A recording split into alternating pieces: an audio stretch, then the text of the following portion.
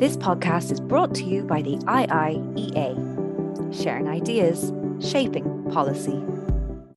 Hello, everybody. My name is Barry Colfer. I'm the Director of Research here at the IIEA. I'm very pleased to welcome you to this second annual end-of-year review of German politics with Derek Scally, something I do hope will be an annual affair going forward. Thanks to everyone for being able to join us, and most especially to Derek. Derek obviously is the Berlin correspondent for the Irish Times. He's been very generous, both this year and at various occasions in the past, to take time out to be with us and to inform us, and it's really appreciated. Derek is going to speak for about 20 to 25 minutes, and then this will be followed, of course, by the all-important questions and answers with you, our audience. As ever, you can join the discussion using the Q&A function on Zoom, which you should see on your screen, and do please send in questions as we go along, and they may become pertinent over the course of Derek's intervention as well as afterwards in the Q&A proper. A reminder that today's presentation and the Q&A are both on the record, and as ever, you can join the discussion using Twitter/X using the handle @IIEA.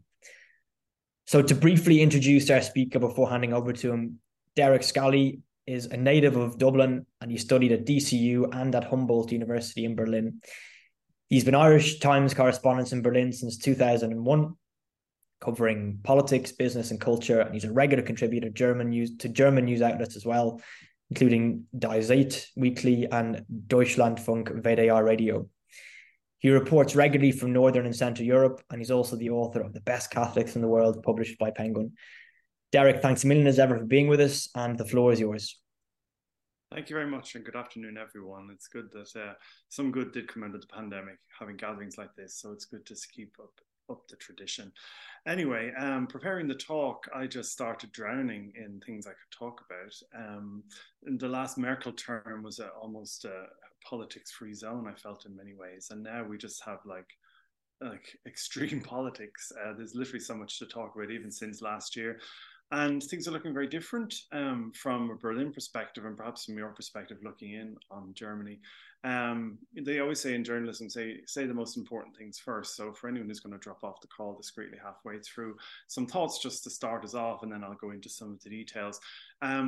Looking at Olaf Scholz recently, looking at him getting more and more tired, more and more ashen-faced. I mean, I certainly don't want to be him. I don't think anyone wants to be the German Chancellor at this point. You've got historical trauma where Russia ruptured. You've got historical trauma with Israel also shattered and creating shockwaves right through your political system. And it's really shaken to the core his three-way coalition. 2 years ago, they came to power, promising, a break from Angela Merkel's sort of politics as the art of the possible. They were going to pick up an awful lot of what was left lying by Merkel after 4 terms. They wanted to be a green, progressive, transformatory climate change government, also with an eye on the socially weak. So they wanted to kind of square the circle. Social Democrats and Greens, proven track record in power during the Schröder years, Schröder and Joschka Fischer, and then bringing in, unfortunately, to bring up numbers, the FDP, with whom the SPD have collaborated in the past.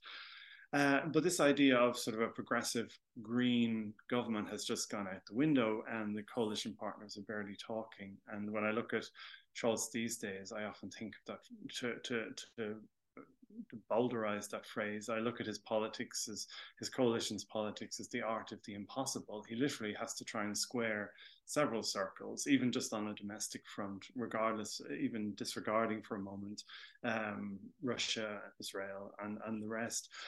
And we're really heading into a polycrisis situation. And from the tone and from people I talk to, and there's a general feeling of exhaustion and hopelessness, and even a very typical German feeling, self-loathing.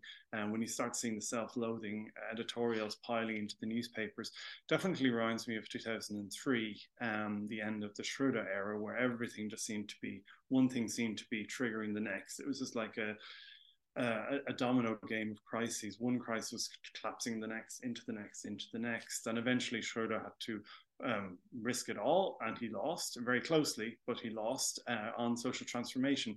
Now it's about preserving Germany's industrial base in the 21st century by balancing its emissions. It's about retooling its military to make it a player worth talking about in Central Europe, and a NATO member worth the membership fee. and with Israel, yeah, we don't even know. We can't even begin to see where Germany's position is going. We know we've heard a lot of the familiar refrains, but how long that can hold up and whether the population is behind it is something I'll come back to later on. We've got destabilizing forces coming in. We've got the AfD rising, and we've got the dark horse Sahra Wagenknecht, extreme left person launching her own party, collapsing her previous party, and just sort of sending further shockwaves through the German political landscape. And this is a country that loves a nice, stable political landscape, likes parties where they are, and nothing changes too much. But things are speeding up. There are external shocks are causing internal shocks, and vice versa. So it's a very destabilized, exhausting situation. I won't cover everything that's been on my desk in the last 12 months, but I guess we started where we were a year ago. The government comes into office, it has its grand plans, and then we know Russia had other plans.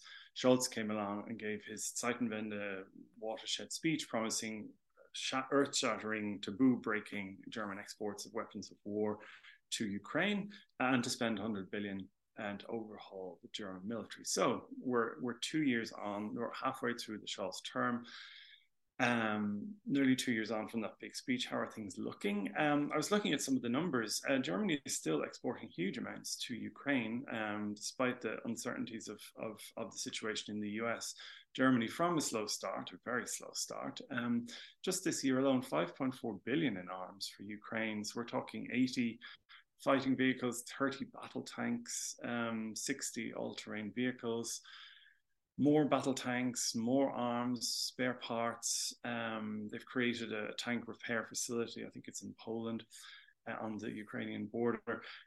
Germany is up and running on this front. It really can't. I think it doesn't need to hide its light under a bushel. It very much is doing the impossible, what couldn't have been even considered 2 years ago. This is certainly not what the Greens got into power for, but they and the other two coalition parties are very united on this. And I think Ukraine has stopped complaining about Germany as they did in the past. I mean, there could always be more, but I think considering where Germany's come from and considering the state of its own military, it's done quite a bit. That's the second point. The second part of the Zeitenwende was reforming the military. Yeah, it's been fascinating. German troops have been serving on the ground in places like Latvia, in Lithuania and Poland, and they're being asked to stay on. I mean, this is, Zeitenwende, a complete watershed. The neighbors of Germany asking the military to come in and to stay. In terms of spending overall, things aren't looking so good. They pledged to meet the 2% NATO target, and now they've changed it to say we want to meet the 2% target over a 5-year period. When you ask Olaf Scholz about 2%, he says they will meet 2% spending target, 2% of GDP, obviously, over what he calls a planning horizon. So that to me sounds like medium term, not annual. And that was even before the Constitutional Court ruling on debt spending, which I will come to at the end of the talk. So everything is quite up in the air. But when I talk to people I know in the military, they say, well, nothing has arrived here. It's been one-way traffic out of the depots, out of the armories towards Ukraine. Most of the equipment isn't being replaced. And Germany's at the back of the queue for a lot of the heavy goods. So I don't really see how the Zeitenwende can come about. It just doesn't seem like it's got legs at the moment. So there's a lot of talk and there's a lot of goodwill, but the focus seems to be on exporting to Ukraine, and it's not at all clear if they will have money. The promise is that the Zeitenwende took place outside the budget, but not in any of the off-balance sheet issues that have been raised by the Constitutional Court, which I will get back to. So the money seems to be there, but actually finding ways to spend it seems to be, procurement seems to be an issue, finding suppliers is an issue, and Germany was very late to the game. Other countries were already ordering shortly after the Russian invasion. What we also got this year was a new German foreign policy document. And well, two, we had one, Germany generally, and sort of fleshing out the Zeitenwende, and then one on China. I won't go into the details, but I found the documents nothing terribly interesting. They're more descriptive than prescriptive. Germany said its priority is to protect our country, its free democratic order, and our values. You don't say. And for now, it defines Russia as, for now, the most significant threat to peace and security in the Euro-Atlantic area. Scholz is talking about sort of an integrated approach, bringing in cybersecurity, countering disinformation, and food supply, medication. And he agrees with the Green Foreign Minister Annalena Baerbock about climate issues, climate security being also a national security issue. And Annalena Baerbock, has, I think, proven all of her critics wrong. She seems to have, for most of her partners, considered a policy heavyweight. And in Israel, she was very quick to get there. I think she's made at least 4 visits since then. On the foreign policy in a general sense, obviously before October 7th, she said Germany's priorities would be security issues would be expanded to include climate change, biodiversity, food supplies, and security in the 21st century, she said, is more than diplomacy and military. It's about providing agencies. She wants to basically retool German agencies so they're all working with each other, that they're spending the money more efficiently. And that every spending decision has to consider, every government spending decision will have to consider geopolitical issues. China was interesting only because for once they finally had a China policy, but after months of basically committee thinking between several ministries, in particular the Chancellery and the Foreign Ministry, it turned out to be a rather unexciting document, but it does describe China as acting time and again counter to our interests and values. But then in the next sentence of the document, it says China is a partner without whom many global challenges and crises cannot be resolved. Beijing was paranoid about this document. I don't think they had much to worry about when it finally came out. And Scholz has always been very clear about this. He says, on the one hand, our firm transatlantic anchor is not to be questioned, but working with Washington on the one hand does not preclude Germany from having its own ideas about China and fostering sort of a multilateral world order and new relationships with other non-Chinese Asian partners. So that's let's say policy, some of the major policy things. And what about the politics? We're in a bit of a brief, quiet period. We're going to have another run of state elections next year. The German system, as you know, is federalized. So you have your federal elections. We had them 2 years ago. We'll have them in another 2 years. And then staggered through the 4-year federal election period are your state elections, which sort of a holdover, or it's an inheritance from the Allies. The idea is keeping state elections keeps politicians honest, that everyone in your party, somebody in your party is having an election somewhere, so you might want to take that into mind. It's supposed to stabilize the German political system, but what we're seeing is, the old stabilities, the old certainties are no longer there. This year we had an election in Bavaria. We had nearly 15% for the AfD. That's slightly above the national polling numbers. In Hesse, where Frankfurt is, 18% for the AfD. So I think that definitely, if there was any doubt, this is the year when the AfD finally became pan-German party. It is already represented in all state parliaments, but there was a lot of Western Germans in particular. They had this they were lying to themselves, saying, "Oh, the East Germans, AfD." In some states, it's twice that. It's up into 30%. But there's still this idea, they're these crazy Easterners. But I would always count them. Well, most of the AfD leaders are actually from West Germany, so they may be having their success in the East, but these are your people. And I think with the Bavarian and Hessen elections in particular, you've seen that it's the taboo has gone out of it. The arguments are still there. Is this a protest vote? Hugely, some of it is a protest vote. Every time the coalition falls out, you can see the AfD ticking up 2 points in polls. But they are increasingly stabilizing themselves, establishing themselves. And we're going to see next year, I think next year is going to be crucial for the AfD and for the German political system, because we have elections in Saxony, Brandenburg, and Thuringia. Those are 3 eastern states. I was just looking at the numbers today. In Saxony, they're going to the polls the 1st of September, 35% for the AfD, the most popular party, 35%, more than a third. In Brandenburg, that's the state that surrounds Berlin, they go to the polls on the 22nd of September, 27%. And Thuringia, which is sort of central German state, it has AfD polling at 34%. And Thuringia is important because they've already gotten the first AfD county councillors there. So the AfD policy has actually been to decentralize and to go as local as possible. And it's starting to pay off for them, that there seems to be a lesser taboo of voting for the AfD in your county council municipal elections. But obviously they're hoping that the polls for them in these three federal states will hold steady, which means either you have all of the other parties combining their forces to keep the AfD out, which will probably just boost the AfD even more because it will be bickering coalitions, or somebody will have to break a taboo and go into politics, go into government with the AfD. So it's really all to play for. They're 10 years in existence, and already three federal states, really, they could be calling the shots by this time next year. What could spoil the fun for them is a lady known as Sahra Wagenknecht. Some of you will be familiar with her, Red Sarah, some of them call her. And while everyone else was out celebrating the fall of the wall in 1989, Sahra Wagenknecht was sitting at home reading Immanuel Kant.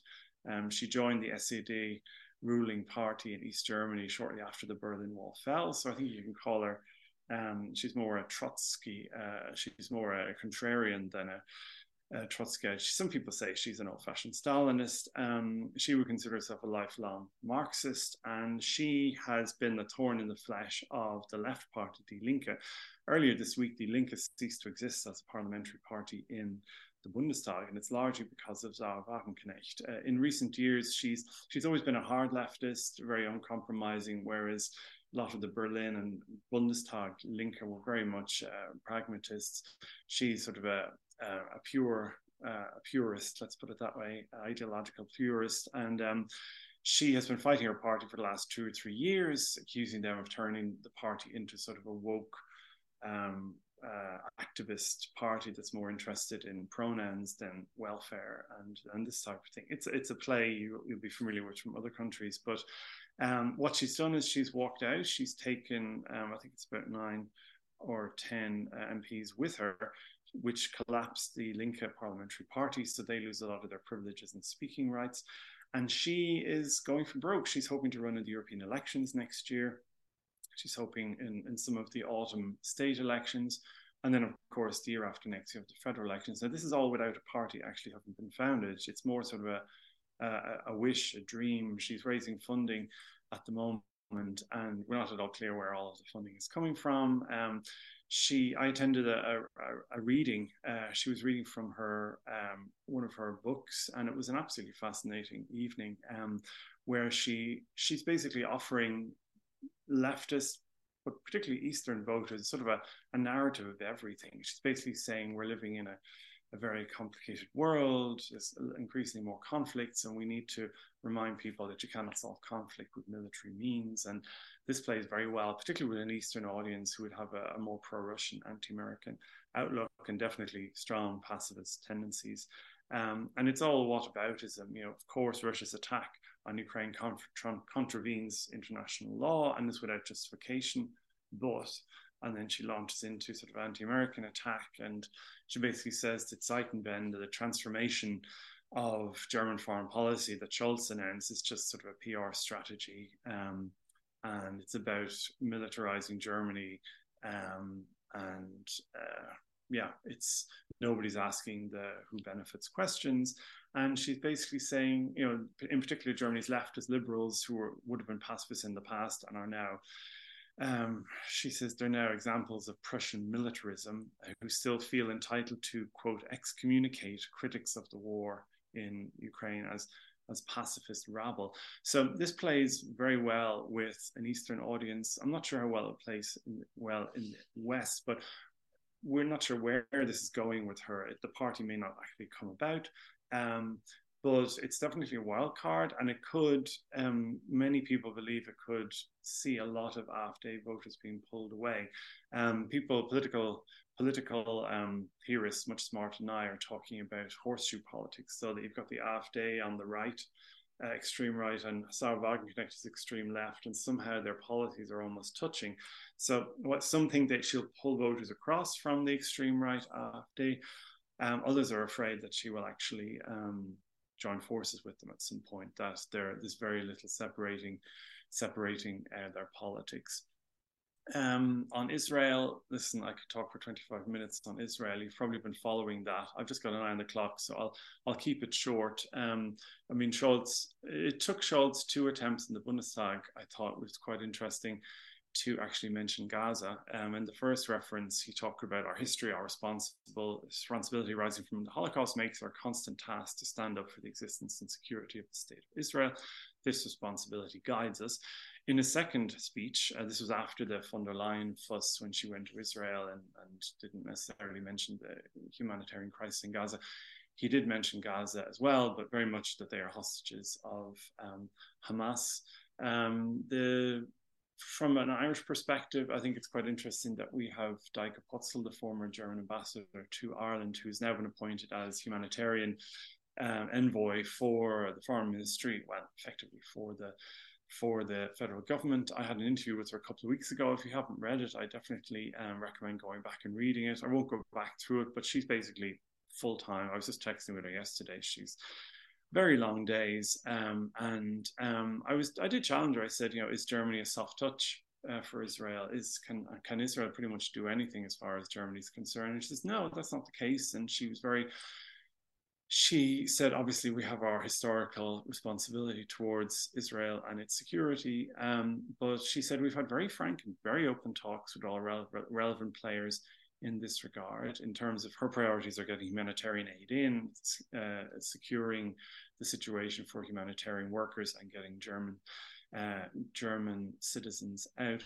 But when I pressed her, she said, look, I mean, lots of people are the criticism is hailing down on Israel from outside, but she didn't say this, but the implication was, do you really think Israel is impressed by it? And if that, she says, we in Germany have built up a relationship with Israel from the most terrible beginnings to a relationship of trust, where there is mutual respect. People are listening on each side.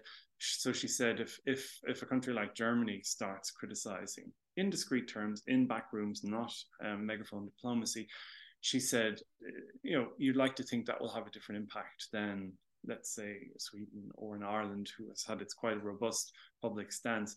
I'm not sure, this is my own interpretation, how much that will impress anyone. So sometimes friends or close friends, criticism from them, I think, is the line coming from Berlin, sometimes might be listened to more closely. I really could go on and on about that. I haven't even gotten to the debt break, so I'll finish up with the debt break. You've probably been following it very closely. In simple terms, what Scholz and his government tried to do was they discovered, before he even became chancellor, 60 billion was left over from Corona funding. They said, oh, I know, why don't we put a new label on that old wine bottle? And we can use that for, in particular, climate spending. We can use it for all sorts of things. Renovating Germany's train system, which has fallen into terrible disrepair. And the Constitutional Court says, no, you can't do that. You went to us looking for emergency money. These things you're talking about are emergencies in their own way, but that's normal politics. You need to fund that out of day-to-day spending, which is a problem because Germany has what it's called the debt break, dating back to the Euro crisis. No more than 0.35% of GDP can be borrowed by politicians, which means that if you have no growth, which is at the moment, Germany has no growth, you have no borrowing.